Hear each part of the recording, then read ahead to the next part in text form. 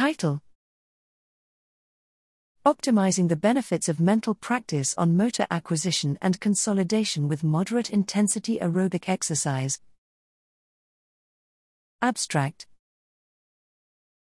The optimization of mental practice, MP, protocols matters for sport and motor rehabilitation.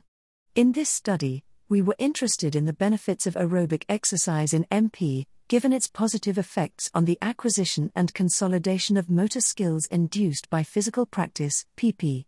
4 experimental groups were tested: I. Physical practice without exercise, PP rest; 2. Mental practice without exercise, MP rest; 3. Mental practice preceded by exercise, XMP; and 4. Mental practice followed by exercise, MPX.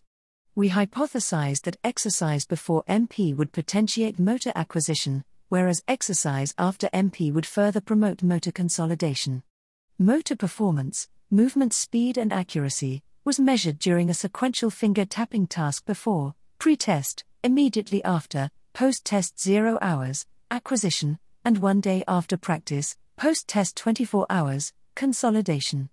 Results suggest that exercise before MP did not additionally improve motor acquisition in comparison to the MP rest group.